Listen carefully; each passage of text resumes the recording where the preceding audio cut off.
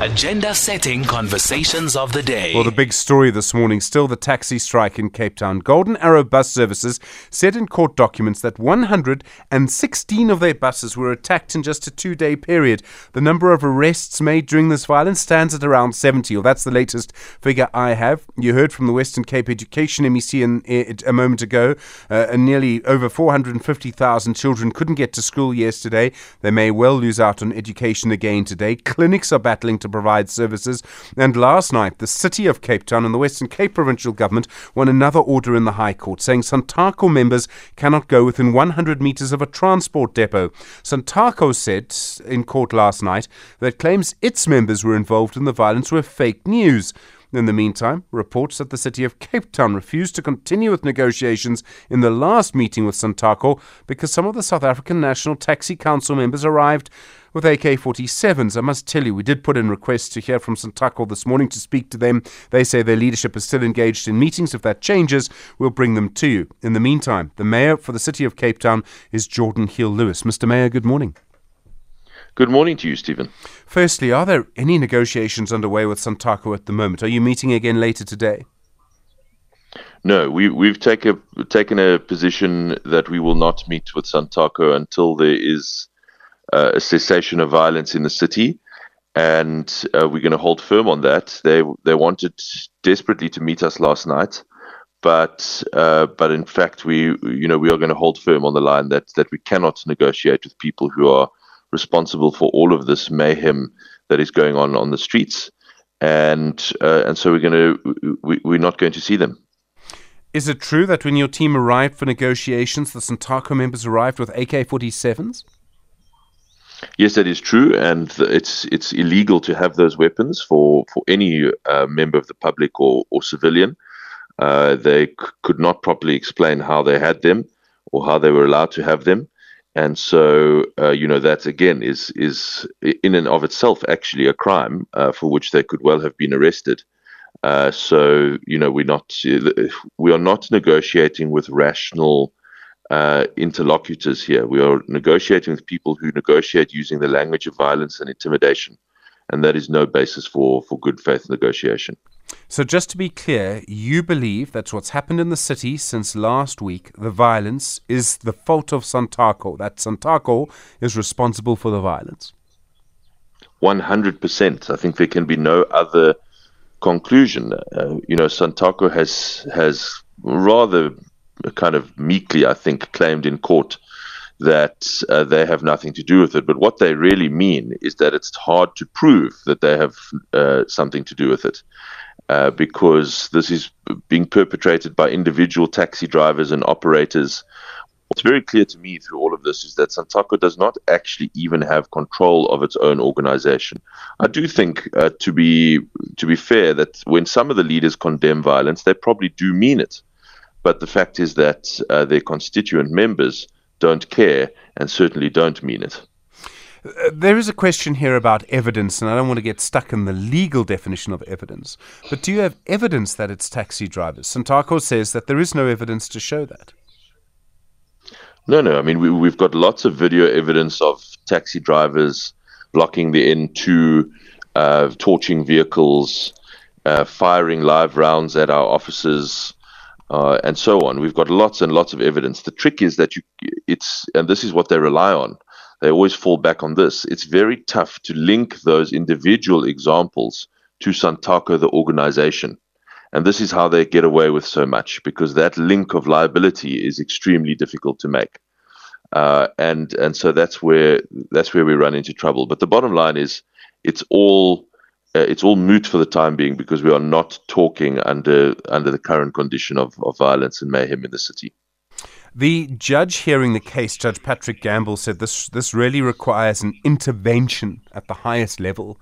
Do you agree with that?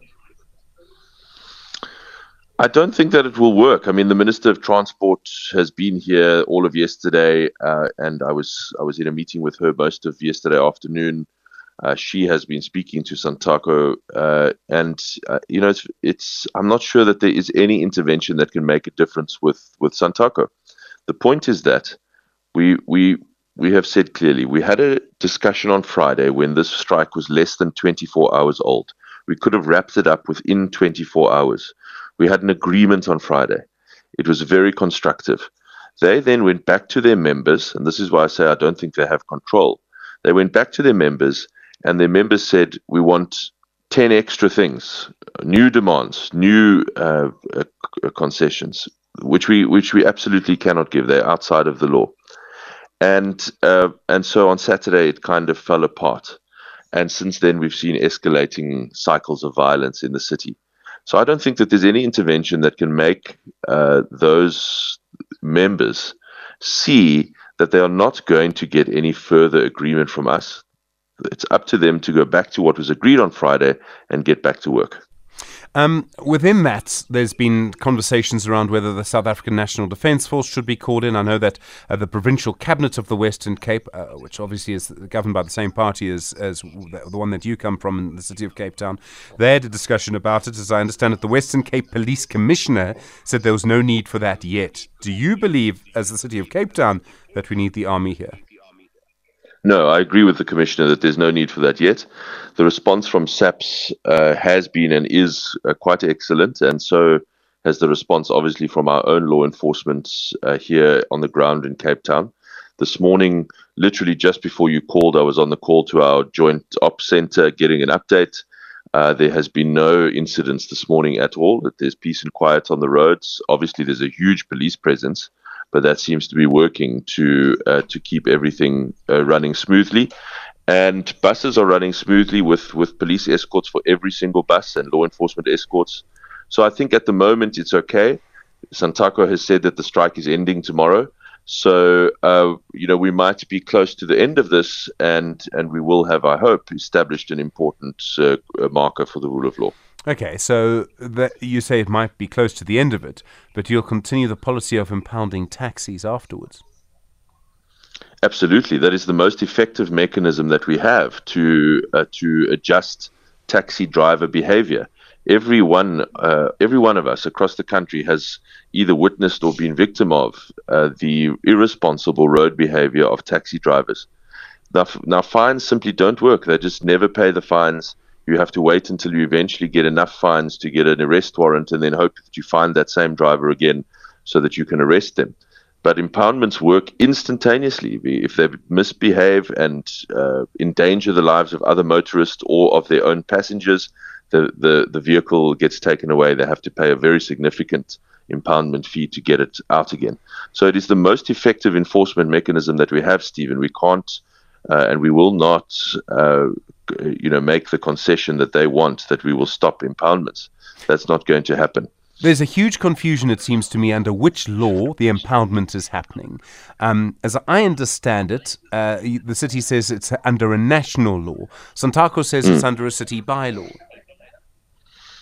No, the law that gives us the authority to impound is actually a national law. It's the NLTA, the National Land Transport Act, which says that you can impound a taxi if they are driving without an operating license, if they are off their route, their licensed route, or crucially, and this is really where all the debate comes in, if they are operating contrary to the conditions of their license contrary to their license conditions.